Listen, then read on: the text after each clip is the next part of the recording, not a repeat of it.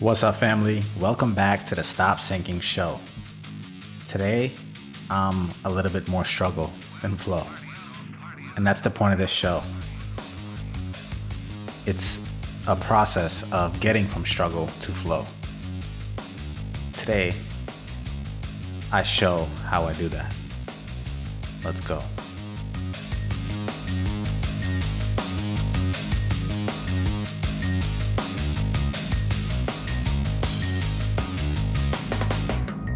Honestly, I don't know what I'm doing. I really don't. I'm just trying to repurpose pain.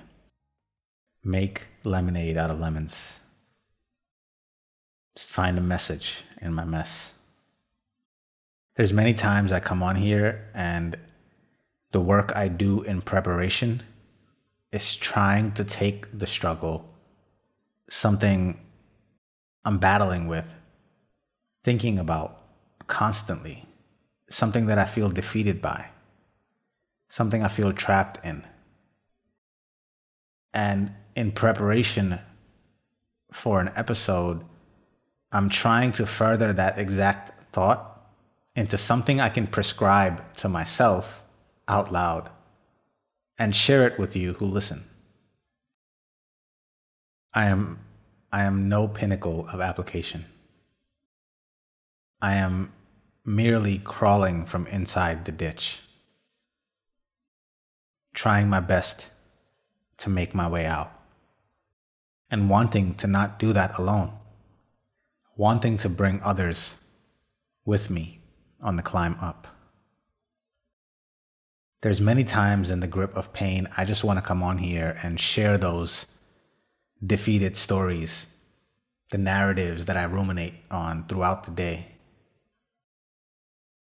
These very narratives that I somehow flip into a positive, somehow move into the light, further into salvation of some sort,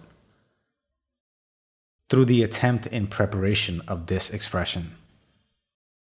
It's literally a battle of me versus me, in which one of us actually has to step in and break up the fight and offer some of a path forward, some least destructive path forward.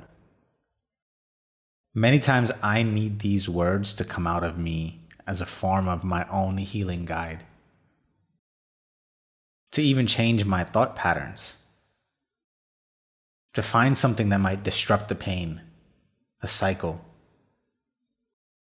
And because I know I'm not alone in this ditch,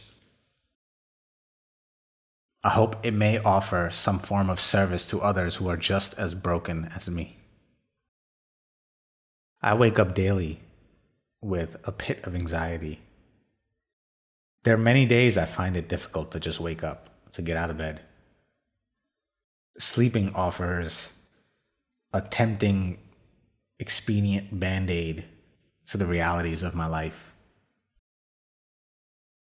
Although not completely, because many of the demons I fight when I'm awake can consciously navigate when I'm awake, haunt me and visit me in my dream state in which I have no active control. So at times, sleep is the opposite of a band-aid. It's more like salt on the wound. The escape becomes more painful than the hurt itself. I try my best to view this hardship as a source of energy, asking me to divert my actions into actions that will lead less and less to days of dread. I go back and forth between having gratitude for the present moment to practically thinking of the past and future in a way to curb my actions to actions that will serve me better and lead to better days. Just trying to figure out what I need to do or be to have better days. I try to experiment and share and experiment. It is this process, this positioning. Right now, I'm somehow responsible to play a part in my father's cancer treatment back to health. And others give me credit for the great job I'm doing. My mother thanks me for doing what I'm doing. Maybe it's because I'm here, so far away from my home, and it looks like work to them. But to me, all I see is how I'm feeling. How I can do so much more. How I want to escape half the time.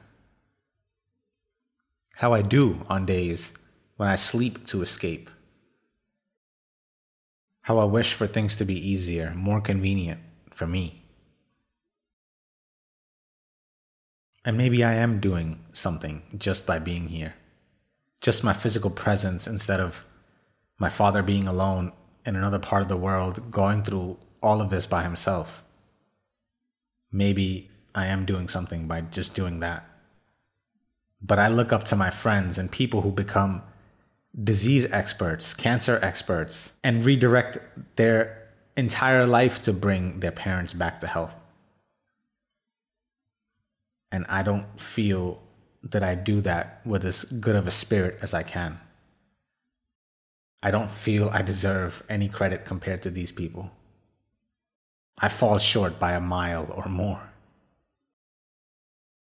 You see, the problem is we know our ugly too intimately, too up close.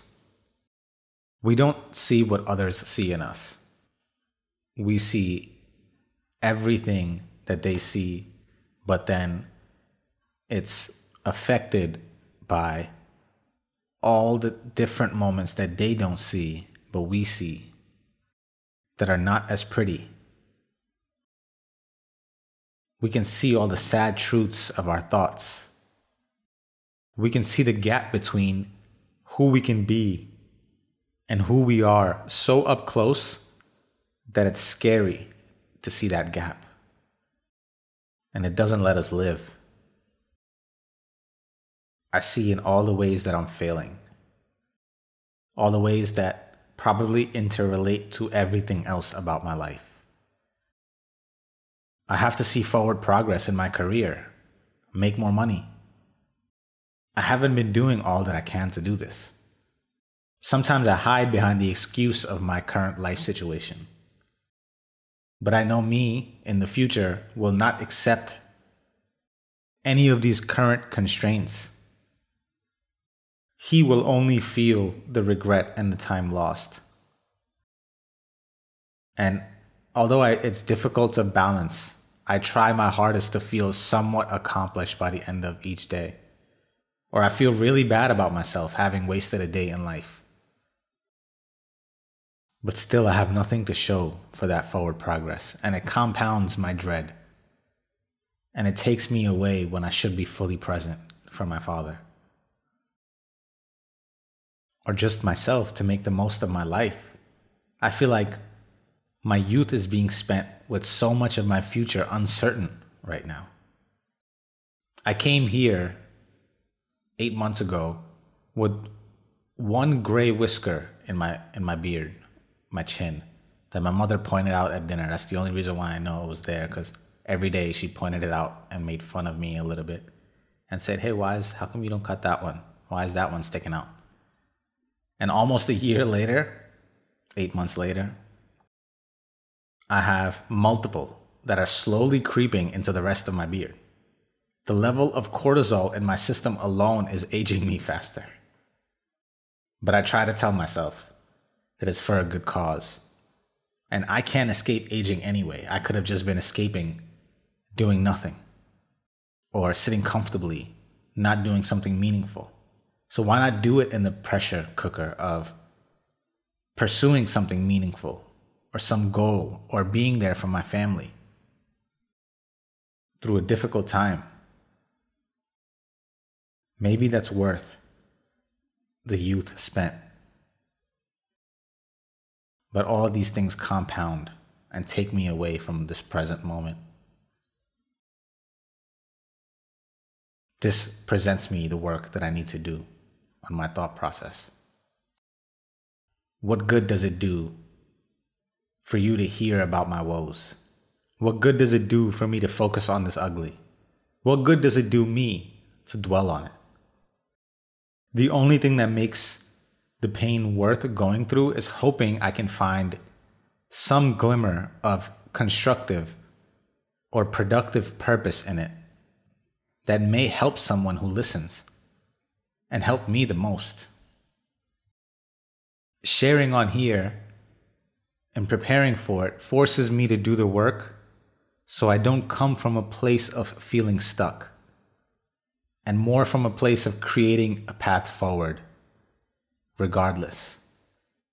In this way, the positioning of a problem is forced to be productive. I'm definitely tempted when lost in the pain to just constantly reclaim and revisit the pain. Just keep reiterating and feeling sorry for myself. There's a form of addiction in it, a form of feeling alive and dead at the same time. But it doesn't help towards any resolution. I don't see how I'm getting any further in finding the point in it all, the meaning in that suffering, by reclaiming and revisiting that pain. So almost with brute force, I try and suggest to myself ways in which I might find peace. I constantly offer suggestions to myself in this expression and preparing for it so I can adjust my thoughts to be something more productive. It doesn't necessarily have to be right, my suggestions. They don't have to be right enough to get me fully to the end or out of pain. It just has to be enough to get me unstuck. So I just try to propose solutions to these crazy thought patterns. These thought patterns that can make tragedies worse with my own painful, addictive worship of them. I keep them around in some perverse sort of way, and the only way out is experimentation and trying on different solutions for size. I whine and cry about these similar things to my journal. I write my morning pages, 3 pages a day, and I constantly revisit these thought patterns. But I attempt to do the same thing there. I try to take it one step further and say, maybe it's because of this. Maybe you can try that.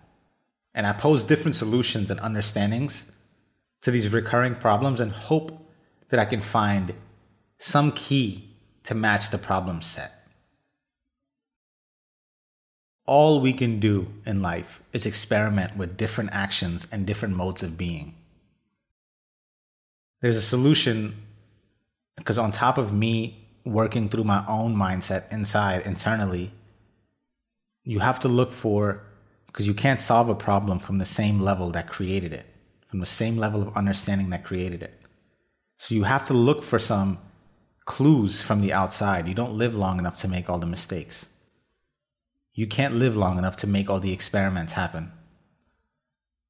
So a solution that I'm currently trying to help me productively manage and position all these different disturbing, painful parts of my life that rob me of my energy, a solution that I'm trying from the outside is understanding and applying what Eckhart Tolle says, that there are no such things as problems in the now.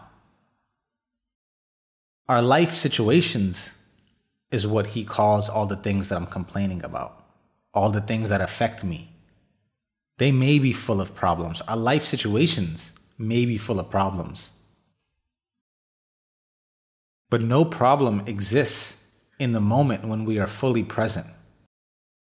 There may be problems 10 minutes from now, tomorrow, but in this exact moment, which is really all we have when divorced from this burden of the future or the past, in this now, we have space, room to find life underneath our life situation, underneath all this chaos. And to practice, he writes a passage which I need to refer back to constantly, that helps us connect to the now, that helps us escape what we call problems, what my mind ruminates on, that I find need to repurpose. The best way to do that is to access the now.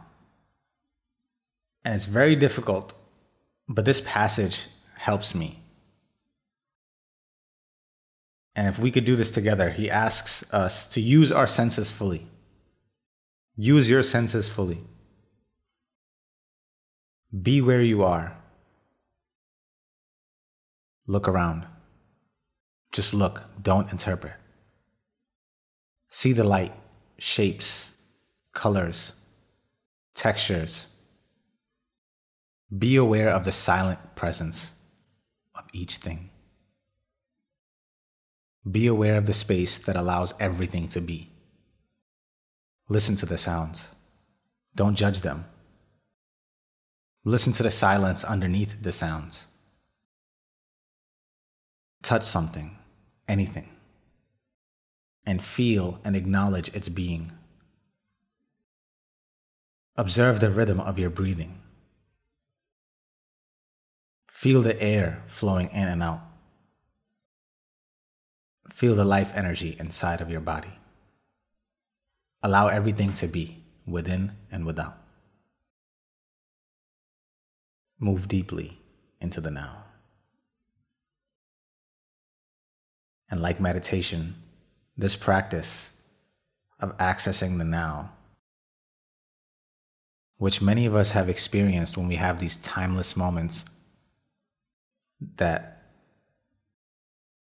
come to us, that are fleeting, that sometimes visit us for 60 seconds and we forget where we were. We were so engulfed in flow.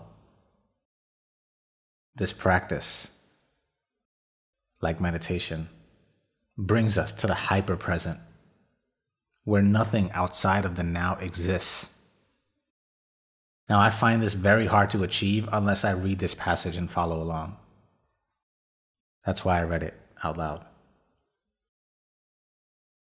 We have in the now all facilities not limited by the mind and its obsession of looking through this narrow scope of time, the past and the future, where we can summon all that is necessary to deal with any catastrophe or emergency at hand. When an emergency comes up, we forget about time before and after, and we can access almost superhuman abilities to handle that catastrophe or emergency. It is only when we are not in that moment, or fully present in the now, or worrying about that in the future, do we feel worry and fear that we might not have what it takes. It is my mind that causes me to suffer. The fear and all the emotions that it births. There is no disturbance caused to the me that I can access through this passage practice. This passage helps me access such a serene place. And I'm trying to figure out how to be in it more. I realize this practice is the way through. And experimentation of possible solutions is the way through. A blend of practical with the spiritual. When one is more distant, the other one must come forth. Practically, you have to be your own coach, your own motivational speaker. But you have an advantage. You can be the one who is precisely attuned to the heartbeat of your specific life situation, your specific problems. Who else can give you the pep talk you need other than yourself? The best one, the exact one that you need. Only you can mediate yourself off the ledge, the one you constantly find yourself back on. It is your habitual doing that brings you there, and only your own effortful mechanisms that will negotiate you off. It cannot be outsourced. Mel Robbins, in her new book, discovered in the heat of one of these mind attacks, a habit she prescribes that helped her uplift herself out of a negative state into a state of productive action. She calls it the high five habit. Giving yourself a high five in the mirror. We have a strong positive association with giving high fives as a form of encouragement. And doing so for yourself in the morning in the mirror before leaving the bathroom can serve as a positive reminder to your own sense of self. Many great performers look at themselves in the mirror and affirm and remind themselves of their great qualities that they will surely perform with. They leave no doubt. David Goggins has what he calls an accountability mirror to keep it real with himself. He doesn't use his mirror to give himself pep talks and tells himself that he's the best. Instead, it's a real conversation for him about what he's willing to live with. He holds himself accountable in that mirror. He reports to himself on what he is and what he wants to be and uses that mirror as a catalyst to the decision that will serve that becoming. When in need of a positive affirmation in the heat of the battle, he does have what he calls a cookie jar that can help him access prior examples of winning to give himself that pep talk. So it's not that he doesn't have some tool like that as well, but for him, looking in the mirror serves as a way of pointing out to him where he's failing and asking himself, will you be able to live with yourself, continuing to look at yourself in the mirror if you continue to fail at that thing? In a way, that's what this practice is for me. That's what this podcast is for me. That's what preparing for it is for me. I just try to get myself to say things and think things I know I need to hear. It's a way of getting outside of the bottle. It's a way of detaching myself from the personal emotion that comes up from my life situation and looking at myself as somebody who, if I cared for them, what would I say to them in this same situation? Looking for the same things. There's many times I listen to my own old podcasts and I'm reminded or inspired to take something into account that I've forgotten or I'm not living out fully. I'm probably doing it right now. The point of this entire thing that I'm playing out, that I'm saying here, that I'm referring to, is that your positioning matters. And it must be productive. You have to reframe everything. Every challenge can be an opportunity for growth. Every feeling can be a pathway to further understanding about what actions you need to take. Every bit of anxiety is a clue on what steps must be taken next, what your body is telling you. It can be a mirror into what you actually want. If you want the kind of life few get to experience, you have to be willing to bear burdens few would. You can't have the same success if you don't share the same problems. We are never fully free of the aches of our human condition. But there are people who look freer. And the ones who look freer and feel freer are ones who have learned to position their pain productively, no matter the burden they are bearing. They do it with a smile. I love you, my family. May you find peace in the pain and purpose in the process. See you in the next one.